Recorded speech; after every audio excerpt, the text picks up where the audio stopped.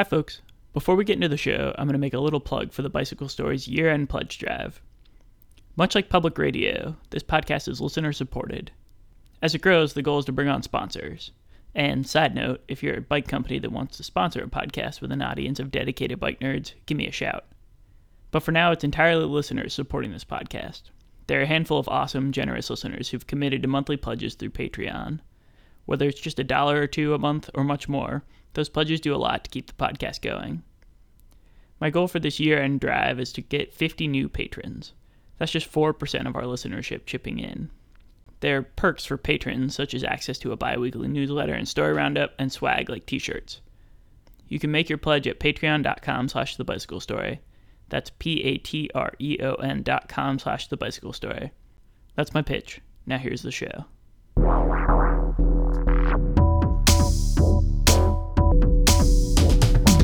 Welcome to The Bicycle Story. I'm your host, Josh Cohen. On today's show, I talked with Steve Fassbinder, better known to some as Doom. Steve is a badass adventurer who combines mountain biking, rock climbing, and pack rafting to explore deep into the backcountry. His trips require the sort of endurance and suffering that tend to leave you either in awe or scratching your head wondering why.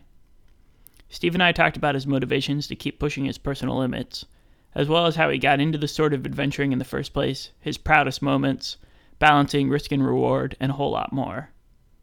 Now, here I am with Steve Doom Fassbinder.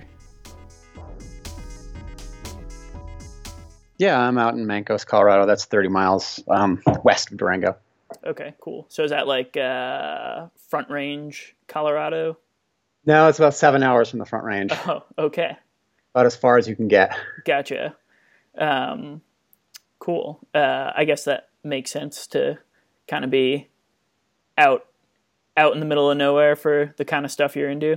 Yeah, definitely. The desert, Utah. I mean, I'm in the Four Corners region, so it's super close to the desert, and the Moab area is close, and all the bigger rivers out in Utah are super close.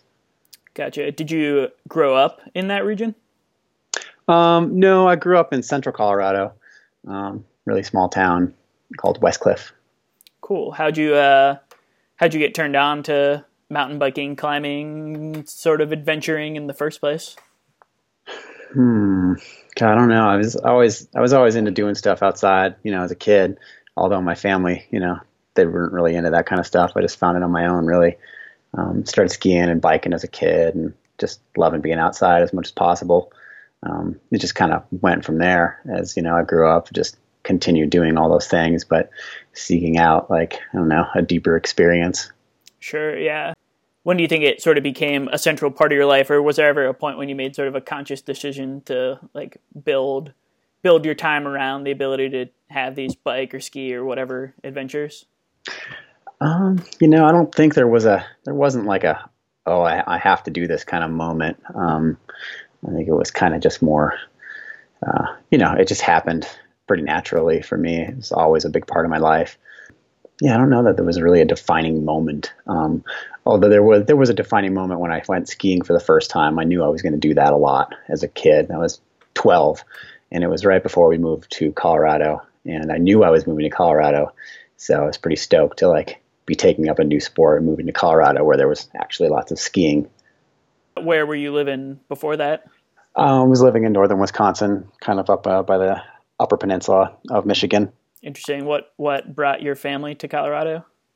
Strangely, our house burned to the ground, and we lost everything we had. So we kind of knew we wanted to pick up and move, and it seemed like the right time to do it since we had nothing to lose, and made the move to Colorado. I guess it was a year after our house burned down. Wow. Yeah, that's not your typical childhood moving story. No, it certainly wasn't. Yeah. So how did you're living in Colorado, you're a teen getting into the outdoors. How did you learn to climb, or how did you get more into mountain biking? Was it just sort of natural progression? You met other people that were into it? Yeah, sort of. Climbing actually might surprise you is fairly new for me, but cycling has been the thing that I've had throughout my whole life. And it's been a pretty important part of my life, cycling in all different forms. But yeah, as a kid, I always had like some sort of bike. And then after our house burned, I got like, the shitty Team Murray kind of mountain bike, from the 80s or the mid 80s, and started riding that thing all over the place. And then moved to Colorado. There wasn't really mountain biking and trail riding and stuff like that where I lived. That wasn't really a thing that was happening yet where I lived. So, biking was just to get from one friend's house to another or to school and back, things like that. And ride through the woods when it made sense. And as far as biking is concerned, I turned 16 and kind of left the bike behind for a few years. And I moved back to my dad's place just to work for him for a year after high school. And that's in Northern Illinois, which I subsequently hated living there. And I did buy a mountain bike, a more modern mountain bike in the early 90s then, and started riding there and knew that I wanted to move back to Colorado. And so first chance I got, moved back to Colorado and started to go to art school in Denver for a little while, and figured out that art school and school in general is really not my thing.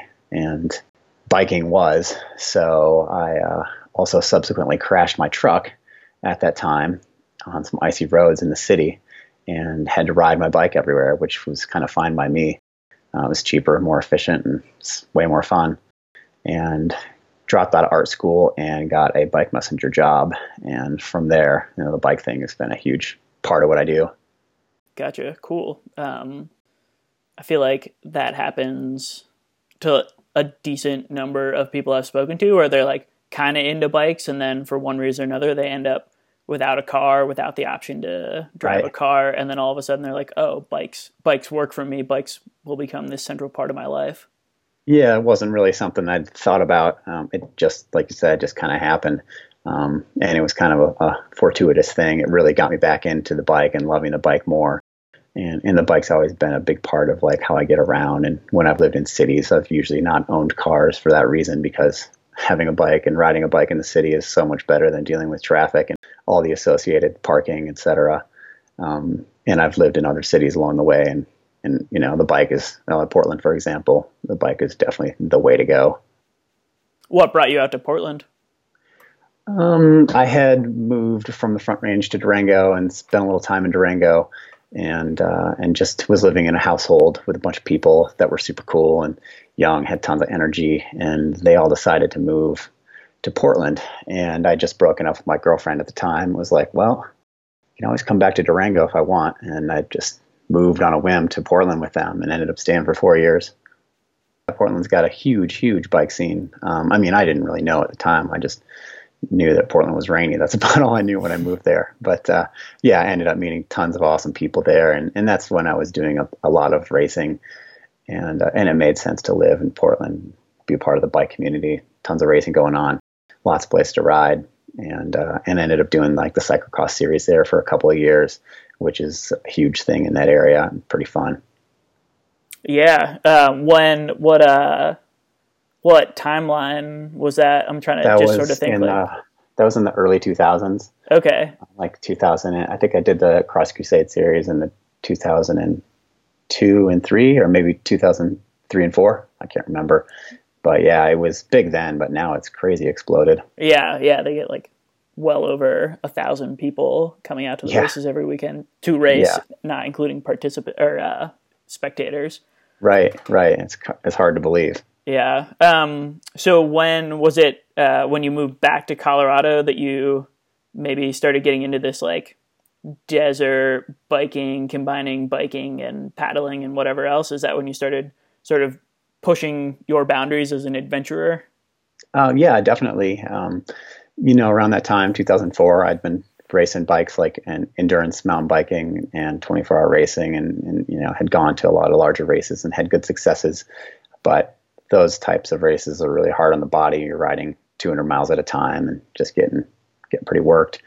So, my body was like, hey, you probably shouldn't do this so much anymore. And so kind of let the racing thing fall to the wayside, and subsequently was able to save a lot of money because race fees are expensive and traveling for racing is very expensive. And that's when I moved back to Durango, and Durango just has so much opportunity for that type of adventure riding. and touring. I mean, the Pacific Northwest does as well, but our weather down here is so ridiculously nice. Like we get so much sunshine. You can go out all the time and have good weather. So it's really conducive to like being out as much as possible. It's interesting to hear you say you went from endurance racing to the sort of adventuring and touring. I know Mike Kiriak, who you are friends with and ride with, also had sort of a similar path from like super endurance mountain bike racer to super endurance adventurer. Yep, Mike's a good friend, and we're on parallel paths for sure. There's no doubt. I met Mike at one of my first endurance races, and we've been good friends ever since. Cool. Did he play a part in sort of like getting you into exploring and adventuring and touring? No, not really. We had parallel paths in the racing thing, and then I quit racing, and that's kind of where I would see him the most. And then I probably didn't see him for like 4 years after that. And I just started doing my own thing, getting into pack rafting and riding around in the Durango area. He's not far from here, actually 4 hours, but there's quite a bit of time where we didn't see each other. And then over an adventure trip, we met up again in Alaska, and that was the Lost Coast trip in 2000, and I want to say 10, I believe. And we were both pretty new into pack rafting, and we did this kind of huge trip with Roman Dial and Eric Parsons, Dylan Kinch on the Lost Coast, and that's kind of how we reconnected. And we hang out and do lots of stuff like that all the time now. I think that Alaska trip, reading about that, was sort of the first I came across your name, where you were, part of this pretty badass group doing a pretty giant trip in Alaska. And I remember being just sort of in awe of that, sort of pushing the limits, or what seemed to me like definitely pushing the limits. Yeah, definitely pushing the limits on gear and what pack rafts and bikes can do. Dragging bikes along the coast in Alaska, it's just not so great for your gear, but you're able to access some places that are pretty radical and travel through them faster than if you were walking. And I don't know if you've seen some of Eric's earlier Lost Coast trips, but they broke a chain ring on the way and had to have like one dropped off by a plane in the middle of nowhere. I don't even know if the plane touched down. I think they might have just thrown the box out the window. Oh, wow. Yeah. But so things like that you have to be prepared for. And then with pack rafting too out there, definitely pushing the limits of what pack rafts can do, and throwing bikes on top of these little 4 or 5 pound boats is kind of reaching the limit of what they can do, but they're made for it. Yeah.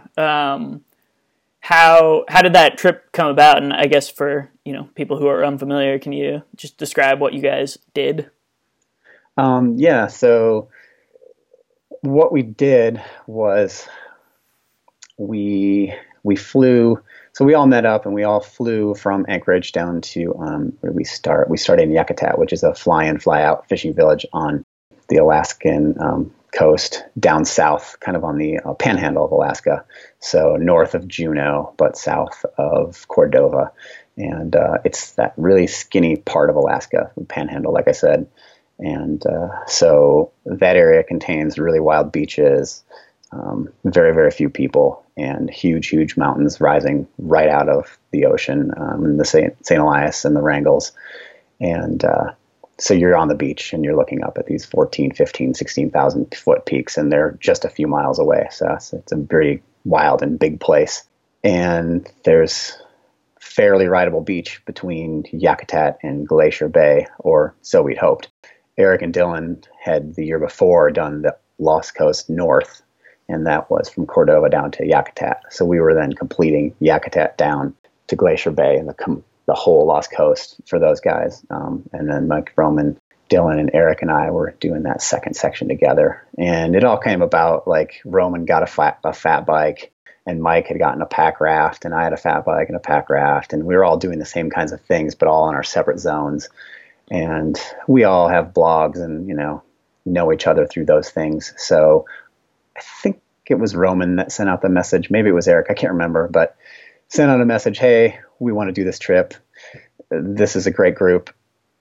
Respond if you want to go. We're thinking about making this happen in like a month and a half. And so I was super stoked to do that. And it was a great way to reconnect with Mike. I always wanted to get to meet Roman, and I knew Eric from years earlier from Alaska riding, and so it kind of came about like that. So then the trip was down the Lost Coast from Yakutat to Gustavus or Glacier Bay, and like I said, it's a really wild place. There's no roads, there's no trails, there's no people along the way. Very, very remote place, and you have a number of big obstacles along the way, mostly water obstacles, big rivers that come in that you couldn't possibly, walk across, large Grand Canyon style rivers coming out, but they're of course glacially fed. So they're ice cold, icebergs kind of floating out. And also you have some glaciers that come out onto the beach and they calve right into the open ocean. So those are big obstacles that you have to get around. And of course, the only way to do that is with a pack raft. And that's where the pack raft comes hugely into play on a trip like that. I think so it was like a 10-day trip. I think we used the boats 22 separate times in 10 days. So huge aspect of the trip. Do you feel like that was the hardest trip you had done to that point? It was the most involved for sure.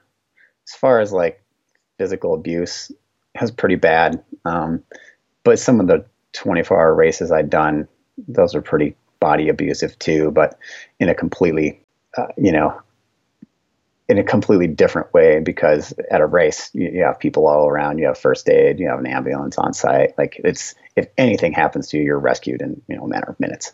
But in Alaska, especially where we were, you don't get those types of, buffers. There's no one there. We had a sat phone, of course, didn't have to use it, but rescue isn't forthcoming out there. That sort of jumps to something I was thinking about, is sort of this, idea of risk and reward that is something every backcountry adventurer has to consider and deal with. And a couple years ago, before I had this podcast but was doing stuff with the Bicycle Story, I interviewed Kyle Dempster about his climbing and his adventures, and I know that his and Scott Adamson's deaths hit home for you a couple months ago. So I guess my question is just how do you consider risk and reward? So do you have? I guess I'll just ask that. How do you consider the risk of the trips versus the reward of the trip?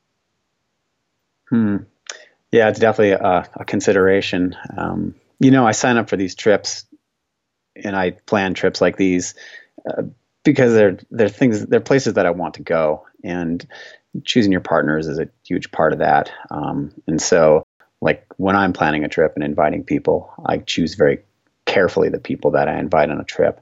And I feel like when I get invited on a trip, like I've been chosen for a reason to be on that trip, because I have whatever skills are necessary, and I'm going to bring something that's going to add to the trip and not detract. And that's what I look for in partners too. Scott and Kyle being trip partners of mine in the past. We all want to go to these wild places, and sure, it's dangerous. Anything can happen. I think you just kind of, when you go on a trip like this, you're going to have hazards. You do as much as you can to research and know the area and know your, dangers that you might be up against. And then as you're out there as a team, you decide how you're going to mitigate any of those dangers, and how much of a risk you're going to take. So on the Lost Coast, some of the risks we had were incoming and outgoing tides that can sometimes be swift, and they do change. So a tide chart and the ability to read that tide chart is crucial. And Roman and Eric had lots of experience with that, so they were in charge of that. Mike and I, not being coastal people at all, we kind of sat back on that and let those guys do the decision making. When they said go, we'd go. And that's kind of how that stuff works. So you kind of put people in charge, or people just take charge of, different aspects of the trip, and good decision making in the field is pretty huge. I don't know. I haven't had any trips where I'm like, that's too dangerous, I'm not going to go and do that. But I guess I've backed off some things along the way. I can't think of anything specifically right now, but there's definitely things where you back off and you decide, oh, okay, that's too dangerous. Well, I guess on the Lost Coast trip, the first trip we did on the Lost Coast, there was a giant glacier that comes out. It's called the La Perouse Glacier, and it comes out into the open ocean. So basically it blocks the whole beach for a couple of miles. And you have three choices. You can either try to go in front of it at low tide, which is what we initially did and planned on doing. You can go over the glacier, but we didn't have glacier gear, no crampons, ice axes, ropes, any of that kind of stuff. Or you can paddle out into the open ocean and go around the thing. But you have breakers coming onto the beach, and then you don't know what the landing zone is going to look like on the other side of this thing because you can't see it. And so that was probably our most dangerous thing that we had to deal with on the Lost Coast. And there was a lot of discussion between all of us and how we were going to deal with it. The best beta we had was years earlier, some friends of Roman's had hiked the Lost Coast, and they had walked in front of the glacier at low tide. The glacier had receded some at that time that year, and at low tide, they waited for low tide and walked in front of it, and were able to make it no problem. So when we got there, we kind of planned to camp and hit at low tide at the right time the next morning. But from the moment we got there, it looked really bad. It looked like even at low tide, there was going to be water crashing into the base of this thing. So we camped. It was pretty tense. And next morning got up, pushed our bikes to the glacier. It looked kind of bad, but it looks like we could get through. We decided to push on past a few first ice blocks that are out in the ocean. As the waves were coming in and out, you kind of watched the sets and ran around these big blocks and then jumped back onto the beach as the waves crashed into these blocks, and try not to get swept out with your bike or any of your gear. And that's kind of how that went. And then we got to a point about halfway across that just wouldn't go. There's no way I wasn't going to go. We weren't going to make it. And, you only have a certain amount of time before high tide starts coming back in.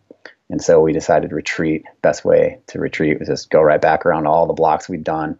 Kind of knew how to watch the sets, and got back to the main beach on the other side.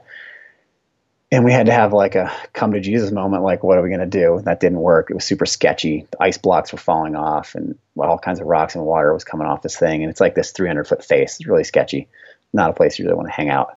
And so we're on the beach, and everyone's like, okay, having their opinions. And kind of Roman wanted to go over the glacier, and because he has lots of experience on and over glaciers with bikes, over the last 20 years.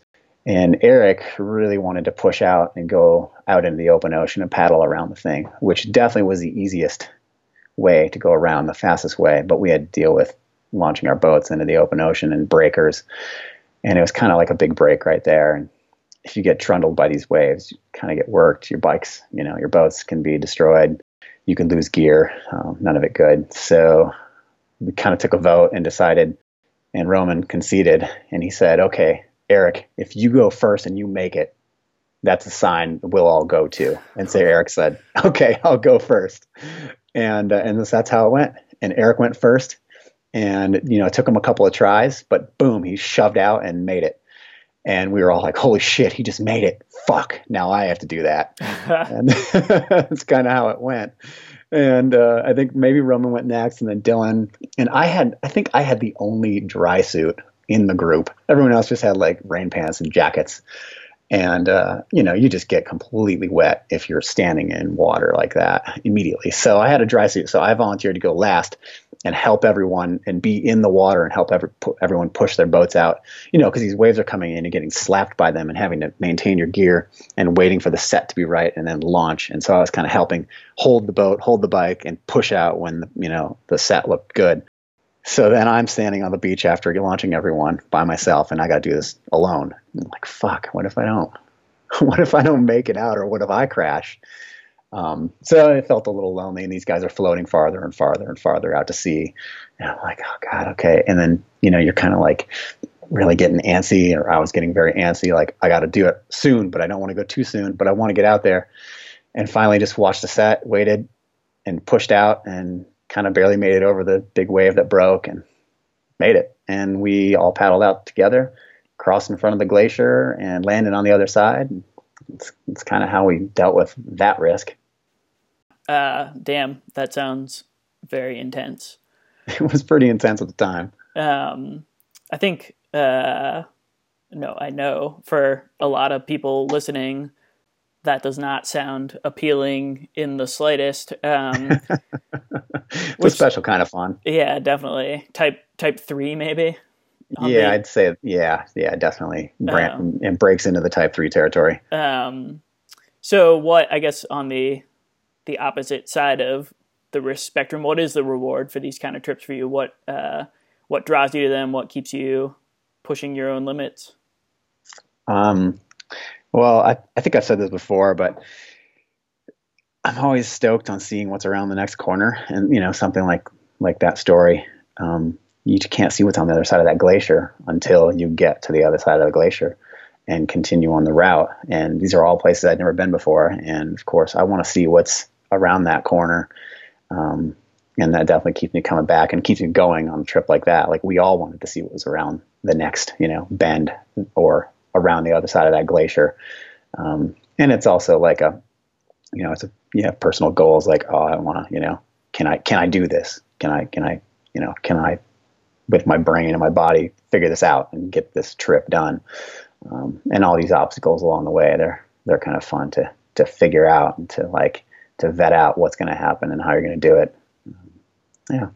Yeah. Do you have a favorite place you've been or trip you've done, something that you feel most proud of?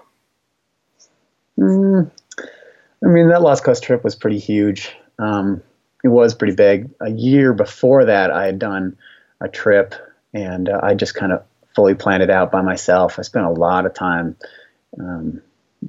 figuring out the route and putting it all together. And I brought my friend John Bailey, who lives in Durango here, and this was like my first pack rafting trip. So I bought a pack raft, and this is out in Utah, leaving from near where I live here in Colorado. And it was like a 2-week trip, and I wanted to paddle the Colorado River, the Dirty Devil River, which rarely flows. It's a small desert river, and then the Escalante River, which is also very rarely paddled. But I wanted to put all that together via bike. So it was a couple 100-mile route with 3 big pack rafting objectives along the way. And I spent a ton of time figuring all the routes in and out of these canyons and how to make it work. And everything ended up working. The water level was really low in the Dirty Devil, but it was pretty good on the Escalante. So we dragged our boats a lot on the Escalante, and then we paddled we paddled a lot on the Escalante and dragged our boats on the Dirty Devil a lot.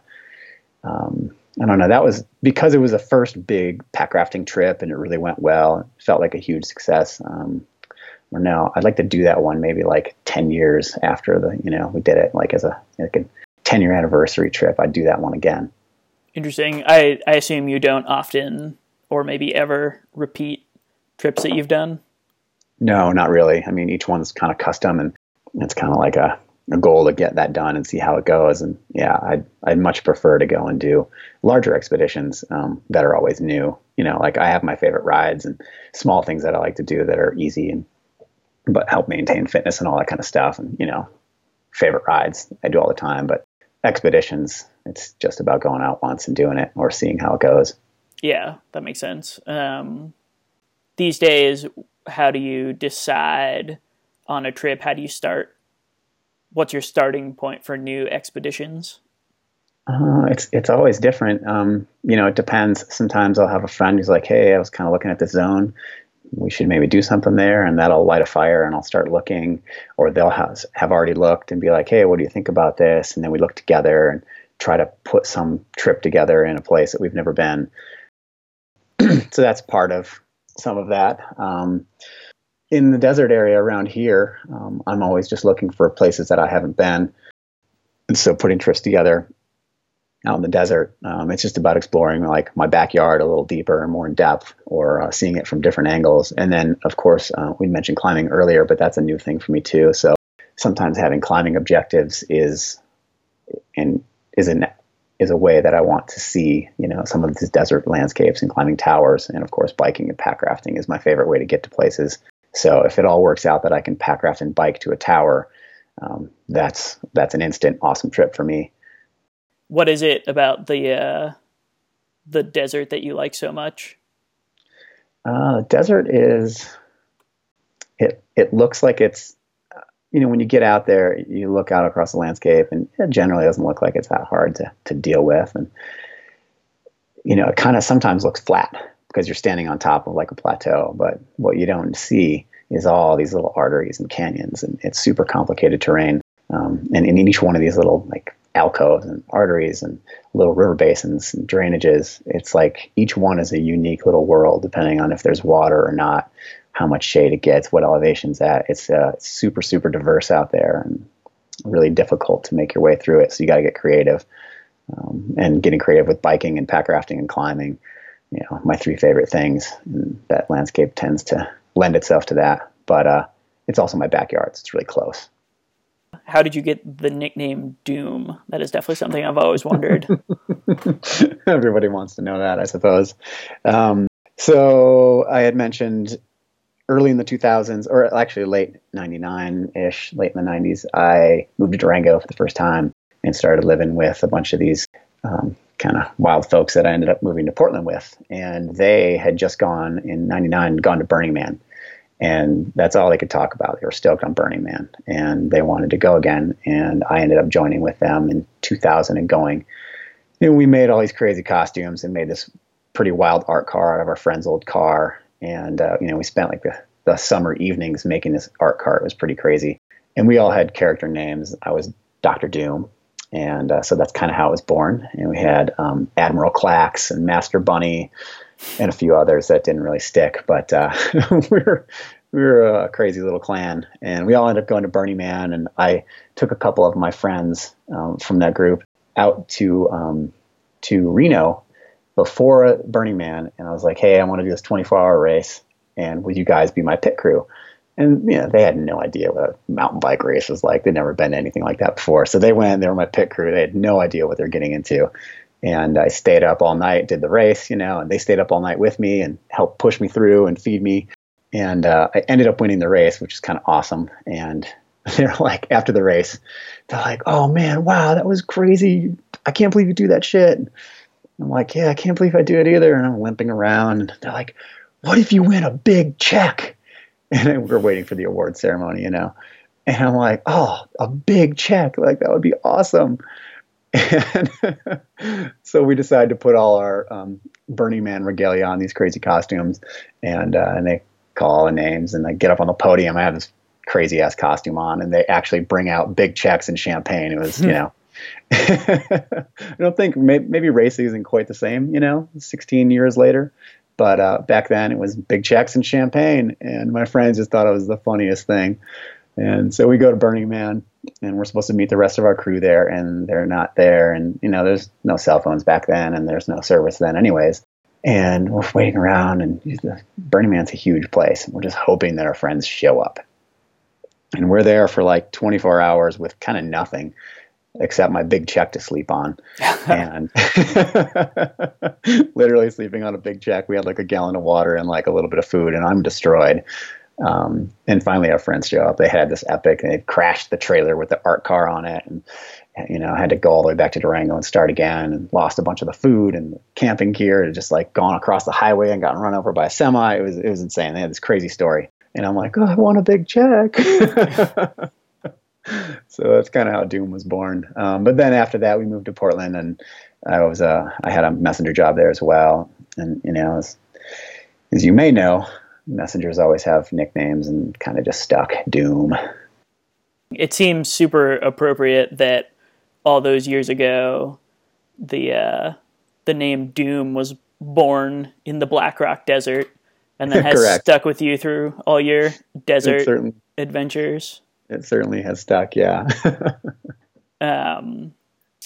You mentioned in an email that you like to, or that you keep your life in a semi-controlled state of chaos, and you like it that way. Can you sort of explain to me what you meant? What does that semi-controlled chaos look like for you?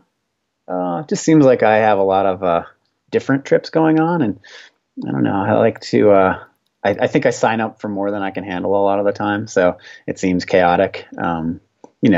Taking up climbing and pack rafting and all these things. It ends up being, there's a lot of opportunities for trips, and I get calls from people like, hey, I want to do this trip, and sometimes I'm super pumped and sometimes I'm not, but most of the time I'm really pumped, and I almost always say yes. So it seems like I'm always going on one trip or another, but yet trying to maintain my awesome job at Alpaca Raft, and they're super cool to employ me, and they're pumped on all the trips that I do, and with that I can make the boats that I need for trips, and I think it's good for them too. They get tons of free advertising from me being out there using products to basically the edge of their limit. What do you do for alpaca? I do manufacturing, testing, photography when necessary. Um, I mean, I guess some social media, I suppose, because I do a lot of photography for them, and my blog as well. But yeah, I wear many hats there, I guess. Sure, yeah. I'd imagine that's pretty common for small outdoor companies like that. Totally, yeah. Is the photography, when you went to art school, was it for photography? Yeah, it was actually. That was deep in the film days, though, so very different from nowadays. And I kind of let photography go for a long time there, and took it up kind of at the same time that I took up these larger adventure trips that I do. Just starting with a small camera that I could afford at the time, moving up slowly as I could afford it. But now it's definitely a big part of what I do. What sort of photography were you doing in art school? Did it have sort of a similar like documentary bent? No, I mean, for art school, it was just literally whatever the course, that I was doing needed. So it was just the basics and a lot of darkroom time. And, it wasn't project based necessarily. It was more like how to based. What drew you to art school in the first place? Why'd you want to be a photographer? I'd done journalism in high school, and it was kind of the only class that I really gave a shit about, because it got me out of the classroom, and not much of a classroom person, so I could go out and shoot, and do that and be in the dark room as much as possible. So I didn't really feel like I was going to go to a standard college, and art school photography seemed like it made sense, and I thought I'd give it a college try, as they say, but it didn't last very long. Sure, that's cool. Tell me about are they called the Devo Explorers, the like youth adventure crew you work with? How do you get involved with that? Well, in Durango, the Durango Devo program was started 10 years ago, actually. We just had our 10-year anniversary. Started 10 years ago by my friend Chad and Sarah. And they started small, like most things do, and just wanting to get kids psyched on bikes. And, Chad is just like this awesome coach. And so Chad and Sarah slowly over the years built this program. And now I think there were 900 kids that went through the Devo program this past year. 900 kids. And, Durango's like a town of like 25,000 people. So it's like, if you have kids, they're probably in Devo. It's pretty awesome. So I got involved. I've known Chad, for a long time, but I was never a coach there. But maybe 3 years ago, my best friend, John Bailey, good trip partner of mine, has done tons of stuff with me and went to Alaska this past year and the year before for trips. He started in that Devo program, so it was mostly race-based for many years, for 5 years or so, getting kids racing. But John was like, hey, there's also a need for kids that just want to ride bikes, but not necessarily race, kind of like what we're doing now. And so he started a group called the Explorers. And it was just taking kids out on bikes and exploring and doing overnighters and, what people now call bike packing. And he did that for a few years. And then he was like, hey, we need another coach, and wanted me to help him. And of course I said yes. And the group has grown substantially. I think there's an intermediate, a beginner, intermediate, advanced course now. And there's probably 60 kids in the Devo Explorers group. And we do a spring and a fall course. And then we do a trip associated with each of those seasons. And we also do a trip, like an overnight trip, in the summertime as well. That's super rad. Yeah, it's grown huge. It's gotten super popular. And we have kids that come from the race scene, and they're like, I'm kind of done racing, and they want to be explorers. And sometimes we have kids that are like, hey, Explorers has been awesome. And they go into the race thing. It's pretty awesome because it's just getting the kids on bikes, and they love it. Yeah. What kind of lessons or information are you teaching these kids to get them ready to take up the mantle as adventurers? Everything that adults need to learn and figure out as they take up stuff like this. It's all the same information. These kids go out and they are pushing big, heavy bikes. Like, we have some of these kids pushing 60, 70 pound bikes with all their stuff, and they weigh like 60, 70 pounds. It's amazing. So they're learning all the same lessons that you or I would learn if we were like, hey, I want to take up this bike packing thing or throw pack rafting into the mix. They're learning how to do all of that. But as young teenagers, it's amazing. That's cool. That seems like there will be a lot of serious and talented adventurers coming out of Durango in years to come. Yeah, these kids are great. I mean, and some of them, you know, have been in the program for, well, John started Explorers, I think 4 or 5 years ago. And some of these kids, a few of them have done the season, you know, every single season throughout that time. And they're just like little badasses now. Yeah. Well, they're becoming big badasses, actually. Yeah. Training them up to join you on adventure. Got to keep your adventure partner stock going. Totally, exactly. Cool. So what's next for you? Do you have plans on the horizon? Or sort of more broadly, is there anything you still want to like accomplish with your adventure life? Boxes to check that you haven't checked off yet? I mean, it's all a huge box. I want to try to touch all parts of the box and get out there as much as possible. I'm always game when people throw ideas out to me, and along the way, I've gotten to see through some of these film festivals, meet some pretty rad people that I look up to, and I'd love to go out with some of these folks and do some cool adventures. Mike Lepecki, big climber guy, got to meet him this year. He's super cool, and he's been using our alpaca pack rafts for years now. But I would hope to get out with him on a fat bike sometime on one of his expeditions and climb some tower in the middle of Iceland or wherever. And that's definitely high on my list, stuff like that. Coming up this year, going to Spain and doing some climbing and road biking along the southern coast there is pretty close to pulling the trigger on buying tickets for that. And my sister lives in Barcelona, and I've never been. So that's kind of a big draw to go see her, because they might end up moving back stateside. So it seems like I should do that before that happens. But generally just, getting out there as much as possible. I want to see new places in the world and travel as much as possible. I've actually never been to Europe. So just trying to, get to farther out and more radical places. Cool. I think people will really enjoy hearing your story. I think people always love, maybe I'm speaking for other people, I always love hearing about and reading about adventures that are sort of beyond my limit, but then thinking about, right, how to put that into my own context. Right. Yeah. I'm obviously doing things that are maybe a little more crazy than the average person, but it all runs in the same vein though. Like you can do these things that combine pack rafting and biking and climbing, and you can do it in whatever level you choose. It doesn't have to be like, oh, you go all the way to Alaska to do this stuff. Like backyard trips, they're really like, I value the backyard trips just as much, because they force you to explore places that you maybe wouldn't go normally if you're like really out there and, oh, okay, I'm going to jump on this river and see where it takes me. Diving into a pack rafting thing definitely got me into seeing places that I would never have gone.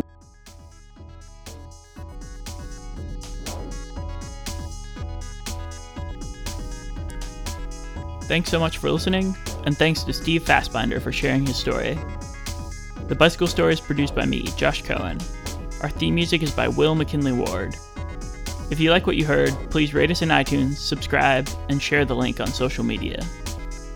Until next time, cheers.